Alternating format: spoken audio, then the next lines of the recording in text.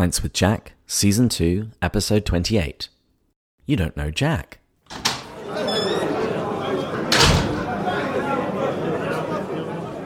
Hey everyone, it's David here. Today's episode is going to be rather unusual, because you see, over the last couple of weeks I've been a guest on a couple of different podcasts. I was on the Council of Trent with Trent Horn, and I was also on the Classical Theism podcast with John DeRosa. And on both of these podcasts I was talking about C.S. Lewis, and I needed to give their listeners a little bit of a background, a little bit of a summary of Lewis's life, in order to talk about his apologetic and theological works. And in particular, after I gave that summary, John DeRosa on the Classical Theism podcast said that he thought that was really good and that we should release an episode simply giving a summary of Lewis's life. So last week I wrote a couple of blog posts on restlesspilgrim.net outlining Lewis's life, and I thought today's episode would simply be me reading those articles. So this can provide a really great introductory episode to anybody wanting to know more about our podcast and C.S. Lewis in particular. I hope you enjoy. C.S. Lewis was a man who left an indelible mark on the 20th century. However, despite being such an influential figure, many people today only know him for his Chronicles of Narnia, and almost next to nothing about the man himself. Therefore, I would like to introduce you more fully to the man behind the lion and the author behind the works which have deeply shaped modern Christianity and apologetics. He wasn't English. Often I've found people assume that C.S. Lewis was English, particularly if they've listened to one of the few remaining audio recordings of him. Lewis was, in fact, born in Belfast, Northern Ireland, in 1898. He was, however, educated in England and lived in Oxford for most of his adult life. He had several names. He was baptized Clive Staples Lewis, but that wasn't what his friends called him. When Lewis was about 4, his dog Jaxie died, and from then onwards he stubbornly refused to respond to any other name, although it was eventually shortened to Jack. This is why the name of our podcast is Pints with Jack. The Jack in question here is C.S. Lewis himself. Jack experienced tragedy as a child. Lewis's mother died of cancer when he was 10. He writes about it movingly in his spiritual autobiography, Surprised by Joy, describing it as follows. All settled happiness, all that was tranquil and reliable, disappeared from my life. The young Jack was soon afterwards sent to a boarding school in England. He disliked England immediately and hated most of his schooling. So much so that in his autobiography, he names one of the schools he attended after one of the most notorious World War II concentration camps, Belsen. Fittingly enough, the headmaster of that school would later be committed to an asylum. Lewis wasn't always a Christian. Most people who have heard of Lewis will know that he was a famous Christian of his generation. However, he wasn't a Christian all of his life. He was raised in the Church of Ireland, but became an atheist as a teenager. And there were several reasons for this. Lewis loved the old pagan myths, particularly those of the Norse. As he received his education in classics, he was told that paganism was all false, whereas Christianity was entirely true. Not only did this assessment seem wrong to the young Lewis, but because of the parallels that he saw between the two, he assumed that both paganism and Christianity were simply fanciful stories. Like many who embraced atheism, the problem of pain and suffering also loomed large in Jack's mind. He couldn't reconcile a good God with the world he saw around him or with the pain that he himself had endured in his life. He would often quote the Epicurean poet Lucretius, who wrote, "Had God designed the world, it would not be a world so frail and faulty as we see." He was a war veteran. Jack fought in World War I. In fact, he arrived at the front line on his 19th birthday. After being wounded in combat about a year later, he returned home. During his training, he met a young man named Paddy Moore. The two had agreed that if one of them died, that the other would look after his family. Unfortunately, Paddy didn't return from the trenches. Lewis was true to his word, taking care and living with both Paddy's mother, Janie, and Paddy's sister, Maureen, for the rest of his life. Jack was really, really clever. Upon returning to Oxford after the war, Lewis excelled in his studies, earning multiple degrees. He got a first in Greek and Latin literature, known as moderations, as well as philosophy and ancient history, this is called greats, and finally a first in English. It's clear that Lewis was very intelligent, particularly when it came to language. But he was unfortunately terrible at mathematics. In fact, his inability with numbers nearly barred him from entrance to Oxford. Fortunately, upon returning from the war, his military service granted him a dispensation from those exams. He became a theist before becoming a Christian. Over time, Lewis started to become discontented with the imaginative and explanatory power of atheism. He had originally embraced atheism in part because of the cruel and unjust nature of the universe. However, as he would later argue in Mere Christianity, how had I got this idea of just and unjust? A man does not call a line crooked unless he has some idea of a straight line. What was I comparing this universe with when I called it unjust? Jack moved through a number of philosophical evolutions before he finally accepted the inevitable. In his autobiography, he writes, "You must picture me alone in my room, night after night, feeling the steady, unrelenting approach of him whom I so earnestly desired not to meet. That which I greatly feared had at last come upon me. I eventually gave in and admitted that God was God, and knelt and prayed. Perhaps that night the most dejected and reluctant convert in all England." He was not yet a Christian, but the seeds had already been sown. He really loved his friends.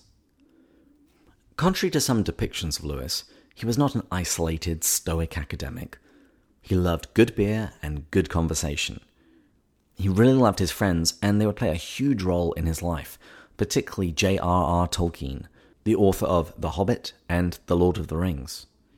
In fact, Tolkien fans owe a great debt of gratitude to Lewis, as he was for a long time the only audience for those works, and he did much to encourage Tolkien to finish them and get them published.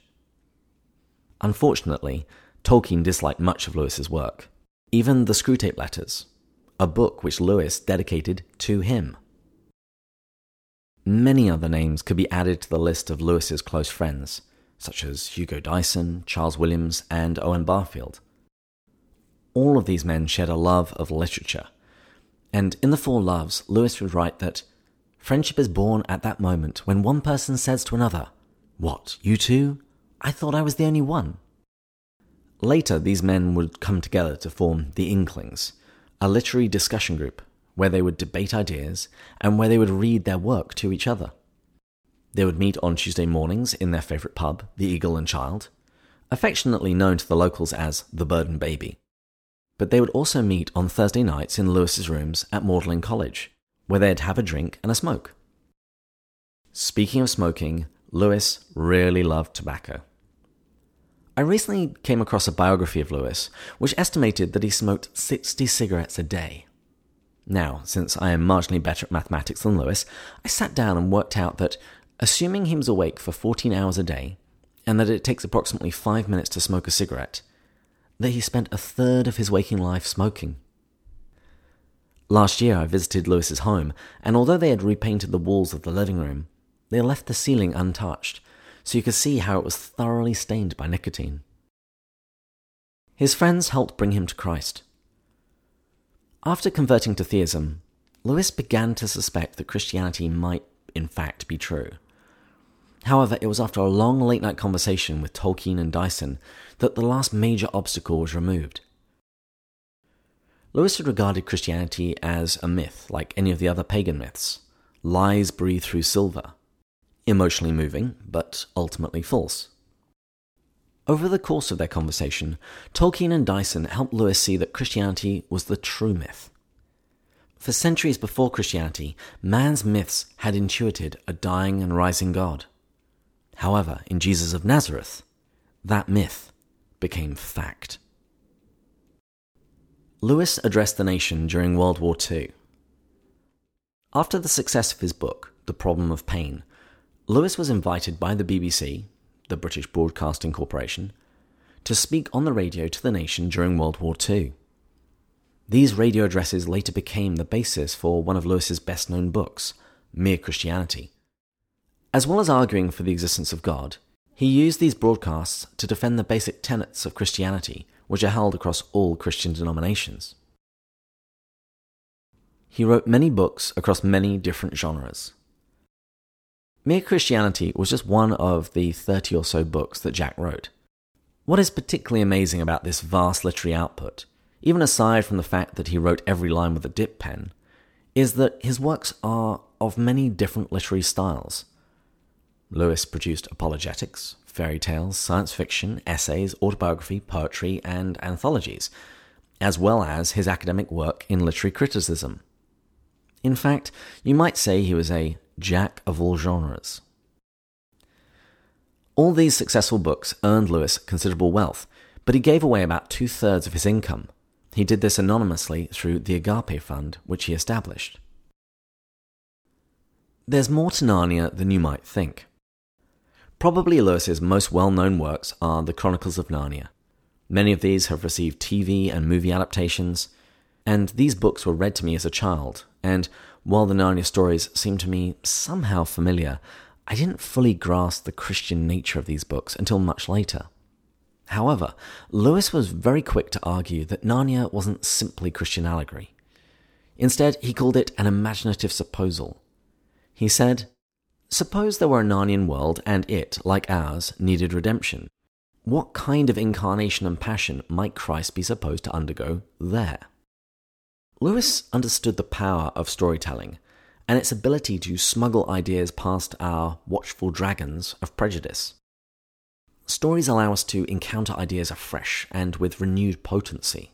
He had been affected by this himself many years before when he read George MacDonald's Phantastes, which he described as baptizing his imagination. However, there are even more layers to the Chronicles of Narnia. About 10 years ago, Dr. Michael Ward, a convert to Catholicism and a priest in the newly formed Anglican Ordinariate, published a book, Planet Narnia, which argued convincingly that Lewis had based the Chronicles of Narnia upon the medieval cosmos. Each of these books corresponded with one of the 7 heavens and planets. For example, Prince Caspian is associated with the planet Mars, which is, in turn, associated with war and trees, motifs which we find interlaced throughout that book. He was a pen friend to many. Not only was Lewis a man of letters, he was also a prolific letter writer. For example, he regularly corresponded with his Irish childhood friend, Arthur Greaves, for over half a decade. With Lewis's celebrity came many more letters sent to him by adults as well as children. Jack took this responsibility very seriously and spent several hours a day writing responses to the avalanche of fan mail. There's even an adorable letter from a mother whose child was worried that he loved Aslan more than Jesus. He was snubbed at Oxford, but recognised by Cambridge. Despite his acclaim and popularity as a lecturer, Lewis was many times overlooked for promotion at Oxford University. The commonly accepted reason for this was that he wrote and spoke openly about his Christianity. Many felt it unbecoming of a man in his position, particularly one who didn't even belong to the theology faculty. Fortunately, Cambridge University created a position specifically for Lewis, which, after some persistent pestering, he eventually accepted. This wasn't the only prize that he was invited to accept. Lewis was offered a CBE, Commander of the British Empire, by Prime Minister Winston Churchill in 1951, but Lewis declined it, saying that he feared it might politicise his work, his apostolate. He wasn't Catholic, but often sounded like one. Many Catholics are surprised to discover that Lewis wasn't actually Catholic himself. This is understandable when one looks at Lewis's beliefs. For example, he wrote about the sacraments, spoke highly of the Blessed Sacrament. He believed in purgatory and praying for the dead, and regularly went to auricular confession to an Anglican priest.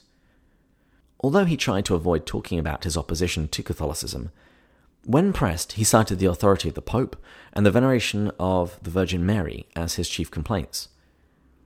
However, his Catholic friend Tolkien blamed what he called Lewis's ulterior motive, suggesting that the deep-seated distrust of Catholics, which he had been taught as a boy in Ireland, never entirely left him. Lewis himself admits to this kind of childhood indoctrination when he recounts his first meeting Tolkien.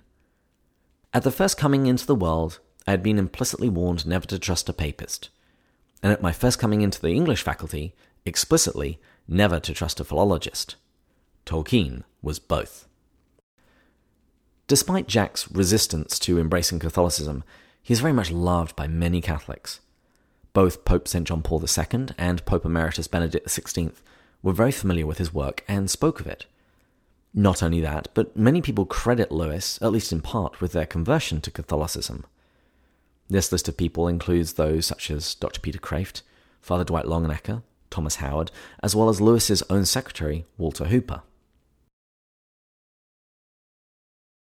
He lived most of his life as a bachelor, but married late in life. Lewis had lived most of his life as a bachelor. However, among the many letters he received from fans, one was from an American poet and writer named Joy Gresham. The two quickly developed a firm friendship. Joy visited England and eventually moved there with her two sons. When it seemed that the British government was going to force her to leave the country, Lewis offered her a civil marriage so that she and her children could legally stay in England. Unfortunately, shortly after they had obtained a civil marriage certificate, Joy was diagnosed with cancer. She was not expected to live long. Suddenly faced with the possibility of losing her, Jack realized his deeper feelings for his friend. They were married at her hospital bed by one of Jack's friends, who was an Anglican priest. Afterwards, the clergyman prayed and laid hands on Joy. To everyone's great joy, she was granted a remission, which lasted for 4 years before the cancer returned. Heartbroken by her death, Lewis chronicled his mourning in his moving book, A Grief Observed. He is probably one of the most misquoted men on the internet. As we all know, Abraham Lincoln warned us not to believe all the quotations we see on the internet. This is particularly true of Lewis, who seems to have his name attached to many quotations which he never actually said. In fact, when I was in Oxford a few weeks ago, while looking at the various Inklings-themed walking tours, I found one which cost a whopping $335, but which, even aside from the numerous spelling mistakes on the website, included this quotation attributed to C.S. Lewis. "You are never too old to set another goal or to dream a new dream." Unfortunately, he never said it. And I find that people on the internet typically don't appreciate it when I point out such things. I'd recommend that if anyone would like to verify a C.S. Lewis quotation, that they look it up in William O'Flaherty's book, The Misquotable C.S. Lewis. His death was overshadowed. Lewis died in his bed on November 22nd, 1963, at the age of 64. This was the same day on which Aldous Huxley died, and the same day on which President John F. Kennedy was killed. As such, Lewis's death was largely overlooked as JFK's assassination dominated the news that day and in the subsequent weeks. Jack's funeral was small, and his brother, Warnie, who had always struggled with alcoholism, wasn't even there, instead finding comfort at the bottom of a bottle of whiskey. He won most arguments, except one. Lewis's secretary, Walter Hooper, likes to say that he lost every argument he ever had with Jack. Except one. You see, Lewis was convinced that nobody would continue reading his books following his death, whereas Hooper said that he was certain that their popularity would continue. Not only would Hooper be vindicated by history, he would also have a hand in ensuring that his friend's legacy would endure. In the years following Lewis's death, Hooper released a number of new works, previously unpublished, including several volumes of Jack's letters. However, Hooper demanded that with each new book he gave to the publishers, that they re-release 2 of Jack's older works, thus keeping his books continually in print. Today, Lewis's popularity is greater than ever. His books continue to sell in large numbers, and Netflix recently purchased the rights to The Chronicles of Narnia. 6 years ago, on the 50th anniversary of Jack's death, he was officially recognised at Poets' Corner in Westminster Abbey as one of the great British writers. The Episcopal Church have even honoured him with a collect in their liturgical calendar. O God of searing truth and surpassing beauty, we give thee thanks for Clive Staples Lewis, whose sanctified imagination lighteth fires of faith in young and old alike.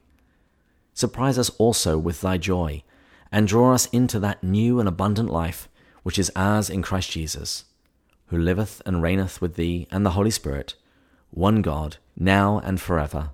Amen. So, I hope you all enjoyed that little summary of Lewis's life. Before I go, I wanted to thank everybody who has been rating us and writing reviews for us on iTunes. Some of you have even been so creative as to write your reviews as haikus. Thank you so much. But please come back next week when I'm going to be interviewing another scholar, and we'll be going further up and further in. Cheers.